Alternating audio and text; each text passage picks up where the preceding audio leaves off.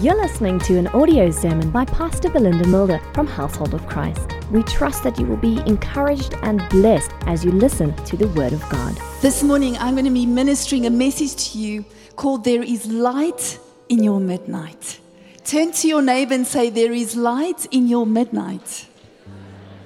You see, in our journey of life, we all face good and bad situations. Our lives consist of mornings and midnights. But what makes one person face their midnight with courage and another person the same midnight in fear? Can I ask that question this morning? What makes one person face their midnight with courage and the next person face their midnight with fear? This morning, take a moment to ask your own heart. Heart, how do I face my midnight? Do I face my midnight with courage, or do I face my midnight with fear? You see, how could Paul be beaten, whipped, shipwrecked, slapped, stoned, forsaken, and still say that in times of trouble, he has a joyful confidence, knowing that his precious will develop in him a patient endurance. And patient endurance will refine his character, and his proven character will lead him back to hope. Paul challenged me so much this week. I've been reading the book of Acts, and I want to tell you, Paul is a person that we can look at and say, Jesus, may I have a little bit of Paul's courage in my life, amen. When people said to Paul, we're going to kill you, he said, that's fine. To die is gain. When people said to him, okay, we're going to let you live, he said, okay, to live is Christ. Amen. When people said to him, we are going to make you suffer, Paul said, this present suffering of this world is nothing compared to the glory of God that is going to be revealed inside of me. So Paul had the ability to look at everything he faced through a lens of purpose. Do you look at your challenges through a lens of purpose? Paul knew his assignment. He knew God had given him a purpose in life. And whatever he faced it with a purpose. You see, in Acts 9, Paul was ready to kill Christians. Is that not true? He had just seen Stephen stoned, and we even see that the coat of Stephen was laid down at his feet. And he was so proud of the fact that he had killed one of God's generals. He was ready to kill Christians, and God confronts him on a road, a dirt road. What is your dirt road this morning, church? God is ready to confront you. God confronts him on a dirt road, and his whole perspective of life changes. His lens of killing Christians are changed into lens of purpose to save souls. In Acts 13, we read about Paul and Barnabas' journey. They had a successful journey to Salamis in the island of Cyprus. Hang in there with me. I'm just giving you a bit of background. Is that okay? And then in Acts 15, we see Paul wants to go on another journey, and he calls for Barnabas. But Barnabas wants to take John Mark. Amen? And Paul says, no.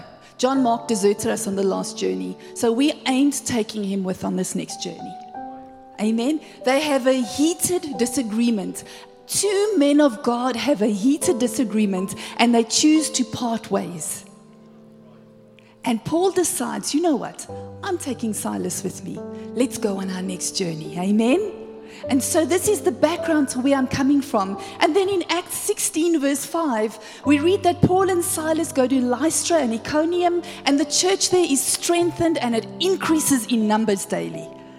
Do you see Paul's journey so far? In Acts 16 verse 6, Paul says, I want to go to Asia. I want to go and preach the gospel to Asia. I want to go and do what I've been doing with the success of the Lord. But the Bible says that the Holy Spirit said to them, no. He forbade them to go. How can the Holy Spirit forbid them to go preach the gospel in Asia? Just think about it for a moment. Then in Acts 16 verse 7, Paul and Silas attempt to go to Bithynia, and then it says the Holy Spirit prevents them from going. Dr. Luke we wish He would tell us more. But He doesn't tell us how. But what did the Holy Spirit do to prevent them from going to that area? You see, we sometimes think we are in control of our lives, but God is in control of our lives. He orders your stops and He orders your steps. Even in doing good, you need to hear the voice of God. Paul's heart was to do good in Asia and in Lystra and all over Europe and all these areas. But every time he was going on a journey, it was only blessed if it had God's backing. The Holy Spirit prevented him from going. I often think, what did the Holy Spirit do to prevent him from going? What did the Holy Spirit do? Amen? But then in Acts 16 verse 9, Paul has a vision. And a man from Macedonia in northern Greece was standing there pleading with him to come over to Macedonia and help them. Stick with me, church, there's something in this. Paul has a vision of a man. Can you see that? Can you see it's in Scripture? If I'm saying anything that's not in Scripture, you can say no. Okay? Because we need to keep everything scriptural, all right? So he has this vision of a man. It's important to understand what I'm saying to you this morning. Paul has a vision of a man, okay? So he set sail to Macedonia on a mission to meet this man of his vision and preach the good news to him. Instead, he finds a woman praying next to a river. He had a vision of a man. He finds a woman praying at the river. And the custom of that day was in different areas to establish a synagogue, you needed at least 10 men. The custom of Paul, when he came to a new area, was to go and preach in the synagogue. So when Paul was at the river, we could probably say that there wasn't a synagogue that he could go to because there weren't 10 men that could establish a synagogue in the area. But God had told him to go and find a man. He gets to a river and he finds a woman. What do you do when your vision is contradictory to that what you have seen? Stick to your mission. Paul carried on preaching the gospel. He carried on preaching the gospel. Paul preached to a successful lady called Lydia, and she sold purple cloth. And her whole family was baptized and transformed by the river after Paul had got a vision of a man. Okay, so just stick with me here, church. God is going to show you something amazing this morning. Lydia invites Paul and Silas over to her home and they spend the night there. All right, that's the background to what I'm going to read for you this morning. We are reading from Acts 16, verse 16 to 34. So I'm going to read you the scripture and then we're going to carry on. Is that all right?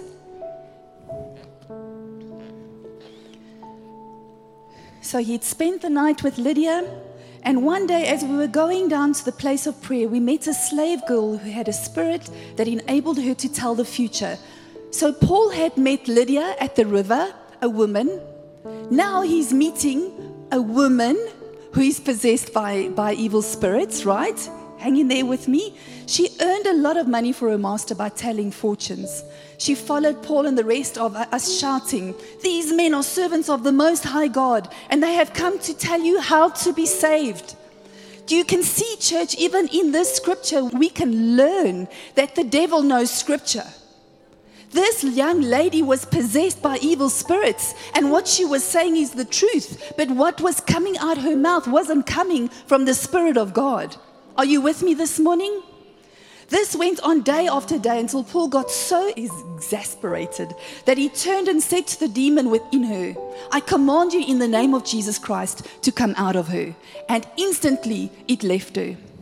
Her master's hope of wealth were now shattered. So they grabbed Paul and Silas and dragged them before the authorities in the marketplace. The whole city is in an uproar because of these Jews. They shouted at the city officials, "They are teaching customs that are illegal for us Romans to practice." A mob quickly formed against Paul and Silas, and the city officials ordered them stripped and beaten with wooden rods. And they were severely beaten. and then they were thrown into prison. The jailer was ordered to make sure that they didn't escape. So the jailer put them into the inner dungeon and clamped their feet in the stocks. Around midnight, Paul and Silas were praying and singing hymns to God, and the other prisoners were listening. Suddenly, there was a massive earthquake, and the prison was shaken to its foundations. All the doors immediately flew open, and the chains of every prisoner fell off. The jailer woke up to see the prison doors open. He assumed that the prisoners had escaped, so he drew his sword to kill himself. But Paul shouted to him, "Stop, don't kill yourself, we are here." The jailer called for the lights and ran to the dungeon and fell down trembling before Paul and Silas. Then he brought them out and asked, "Sir, what must I do to be saved?" They replied, "Believe in the Lord Jesus and you will be saved, along with everyone in your household." And they shared the word of the Lord with him and with all who lived in his household. Even at the hour of midnight, the jailer cared for them and washed their wounds. And then he and everyone in his household was immediately baptized. He brought them into his house and set a meal before him, and he and his entire household rejoiced because they all believed in God. Amen. We thank God for the ministry of his word. Let's give him a hand. Amen. So here we see what's happened after all of this journey that Paul had been on. Paul and Silas had been stripped, severely beaten, whipped, chained, and thrown into the darkest part of the prison. Do you feel whipped, beaten by life, chained, or even thrown into the darkest pit that you've ever seen in your life this morning? The prison was built on 3 levels, church. The first level, you could still move around. In the middle section, you had limited movement, but the inner prison was a dungeon where your entire body was held down by the structure of that prison. Which prison are you in this morning? Are you maybe on the outer part of the prison where you can still move around a little bit? Are you in the middle part with a little bit more movement? Or do you feel you in the deepest, darkest dungeon where the structure of your challenge is holding you down? If that is you this morning, I want to tell you, there's a light in your midnight. Amen? There's a light in your midnight. You see, there was no light in that dark dungeon. It smelled really bad and you couldn't move. Because of the darkness of the prison, do you think Paul and Silas would have known what time of day it was? There was no clock attached to the wall. But yet Paul and Silas are sitting in the dungeon in your dark times when you don't know what to do. It's decision time. Turn to your neighbor and say, in your darkest hour, it's decision time. You see, at midnight, the truths that you have nurtured direct your heart towards your darkest hour or the breaking of a new day. Can I say that again? At midnight, the truths you have nurtured in your heart, the promises you have made as your truth, direct your heart towards your darkest hour or the breaking of a new day. You see, people can see midnight as your darkest hour. But church, you know what? Midnight is the breaking of a new day. Amen? At midnight, your belief or distrust in your heart towards God and his promises come alive. Because you are only faced with yourself. Amen? At midnight, Paul and Silas started praying and singing hymns to God while the other prisoners listened. While the other prisoners listened. You see, when Paul and Silas couldn't see the answer, as their custom, they continued doing which was their devotion towards the Lord. Midnight is dark, but it's also a new day. Turn to your neighbor and say, midnight is dark, but it's also a new day. How was it possible for Paul to sing a song at night in the dark? He had memorized the melody and the words during the day so that he could sing it at night. What are you memorizing in the day? Don't memorize your pain, memorize your purpose. Don't memorize your pain, memorize your purpose. Don't focus on the prison, focus on your praise. Don't replay your failures, replay God's victories in your life. Amen? Amen? Practice your praise in the daytime so that you can sing it at night. Could it be that Paul was maybe singing a psalm? Could it be that Paul was maybe singing a psalm he'd memorized in the daytime? You see, Paul and Silas had practiced their praise in the daytime so they could sing it at night. I told the band when we did the song, this is a song you can sing over and over and over again. When your daytime comes, sing my help comes from the Lord. When your nighttime comes, sing my help comes from the Lord. And everything in between, you sing my help comes from the Lord. Because you see, if you're not used to praising in the daylight, it's going to be really tough to praise in the midnight church. If you are not used to praising in the daylight, it's going to be really tough to praise in the night. Amen? Paul could not maybe move his feet, but I'm telling you, they should have muzzled his mouth. Wasn't it his mouth that got him into trouble in the first place? Amen? He was proclaiming the gospel, he was casting out demons, and he was doing what he was meant to do. It had nothing to do with his feet. Don't let your chains break your praise. Amen? Turn to your neighbor and say, don't let your chains break your praise.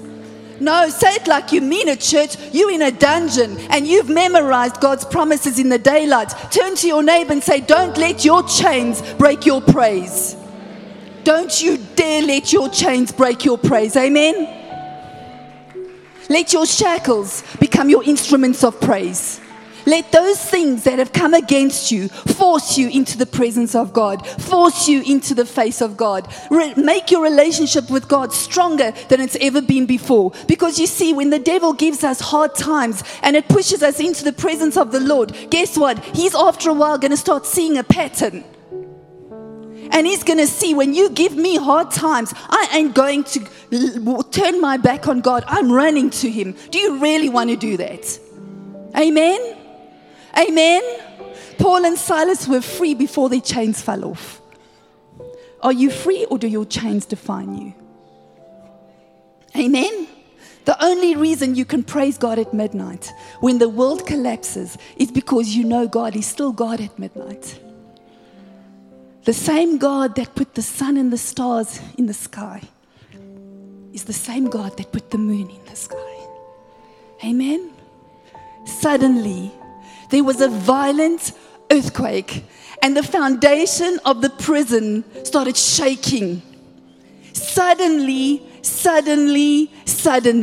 What is your suddenly that you need God to do for you this morning? Because suddenly there was an earthquake, and the foundations of the prisons were shaking. Amen? Man built the prison. God owns the ground it stood on. God built the ground that it stood on. Man built the prison. God owned the ground it stood on. Man built the prison doors. God made the trees it was made from. Amen? Man made the shackles. God made the iron. When God speaks, creation stands at attention to obey the voice of God. Amen? But you see, church, we look at the story and we think, okay, great. The doors have flown open. If I was sitting in the prison, I'd sung my heart out and the doors flew open. Was it not time to leave? But God didn't break the chains for them to get out. He broke the chains for him to get in. At the voice of God, every prison door flew open and every chain of every prisoner fell off. You see, church, you forget your praise has the power to affect someone else.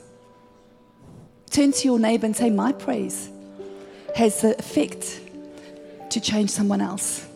What do you think the outcome would have been if Paul and Silas were sitting complaining? Do you think the voice of God would have spoken in their complaining? What is the sound of your song? Is what you're saying worth hearing? Is what you're saying encouraging breakthrough in others around you, or is it fueling frustration? Can I say that again? What is the sound of your song? What are the lyrics of your song? Is it enticing hope, or is it bringing frustration into those around you? You see, midnight is dark, but it's also a new day. What happens next? The jailer wakes up, and when he sees the prison doors are open, he draws his sword and he's about to kill himself because he thought that the prisoners had escaped. But Paul shouted, "Don't harm yourself. We are all here." Even in freedom, Paul and Silas responded to stay. In your freedom, are you looking around for those around you, or do you want to just get out? They didn't see the open door as a reason to escape. He saw the open door as an entry for the gospel.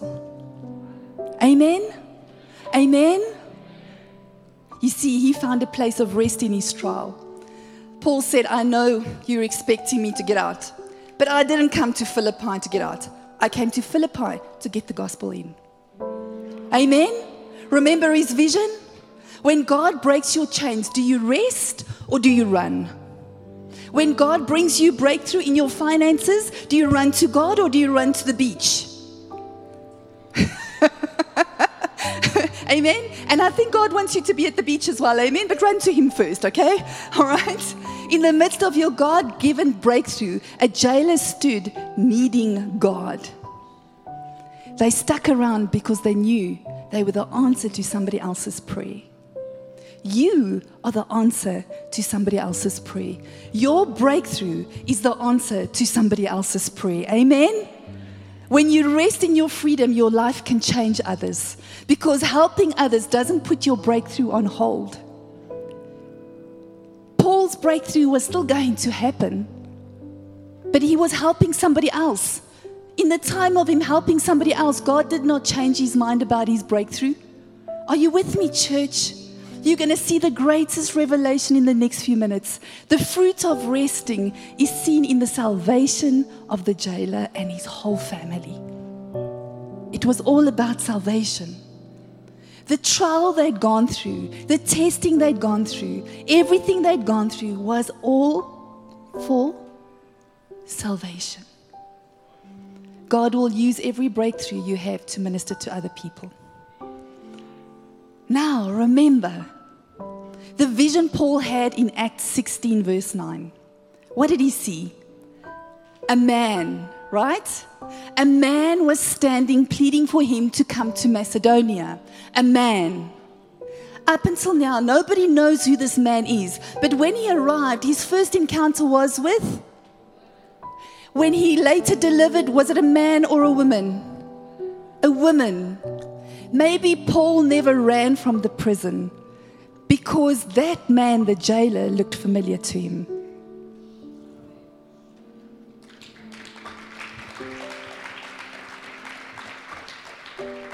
Just maybe he didn't run because he now encountered a man, the jailer.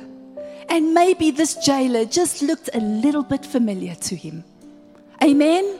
You see, the very person that was wounding him was now washing his wounds.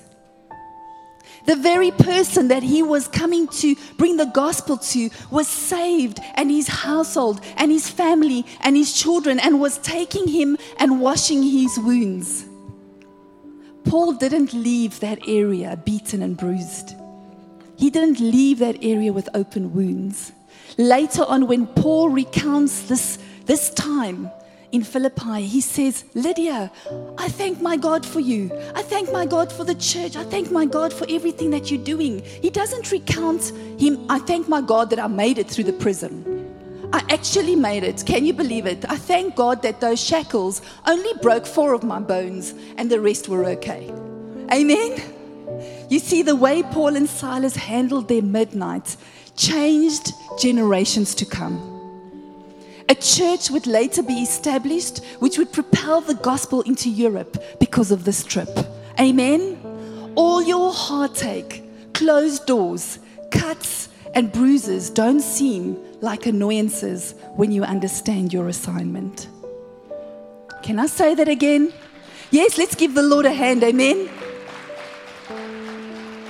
What glasses are you wearing in your midnight? Are you wearing the lens of purpose? Are you wearing the lens of saving others?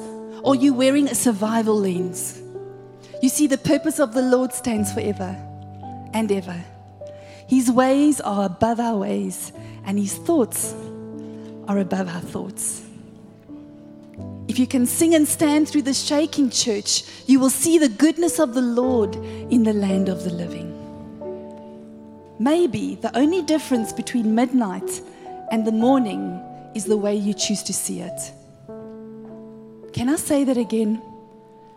Maybe the only difference between your midnight and your morning is the way you see it. Midnight has just become your new morning. Amen? Can we give the Lord a shout this morning? Can we give Him a hand this morning? Can you give Him a hand this morning? Can we stand and pray a few prayer points this morning? Amen. Are you ready to pray and say good morning to your joy? Good morning to your peace? Good morning to your prosperity? Midnight is not going to be my new fear night. Midnight is going to be my new morning. Amen. Can we pray this morning? Can you say, Lord, dispel every atom of fear in my heart? No, say, Lord, dispel every atom of fear in this heart of mine. And let every doubt turn into faith. Jesus, anoint my hands for progress and for success. Let's say it like we mean it, church. We are not in our darkness. It's a new morning this morning. Amen. Say, Jesus, anoint my hands for progress and success. Anoint my hands to not do evil. Anoint my heart to do what is right. Jesus, anoint my mind to speak what is right. Jesus, anoint my mind to speak what is right. I declare good morning joy. No, come on, church. I declare good morning joy. Good morning hope. Good morning provision. Good morning peace. Good morning victory. Good morning healing. Good morning purpose. Good morning possibility. Good morning wisdom. Good morning love. Good morning favor. Good morning potential. Good morning grace. Good morning mercy. Good morning wisdom. Good morning blessing. Good morning strength. Good morning, Jesus. Hallelujah. Hallelujah, Jesus, Jesus, Jesus, Jesus, Jesus. Hallelujah, Jesus. Lift up your voice, church. Lift up your voice. God wants to do something this morning. Amen. We are not in our midnight. We are in our morning. Good morning. Amen. Thank you for listening to this audio sermon. For more information, please go to our website www.hoc.org.za. Household of Christ, loving God, loving people.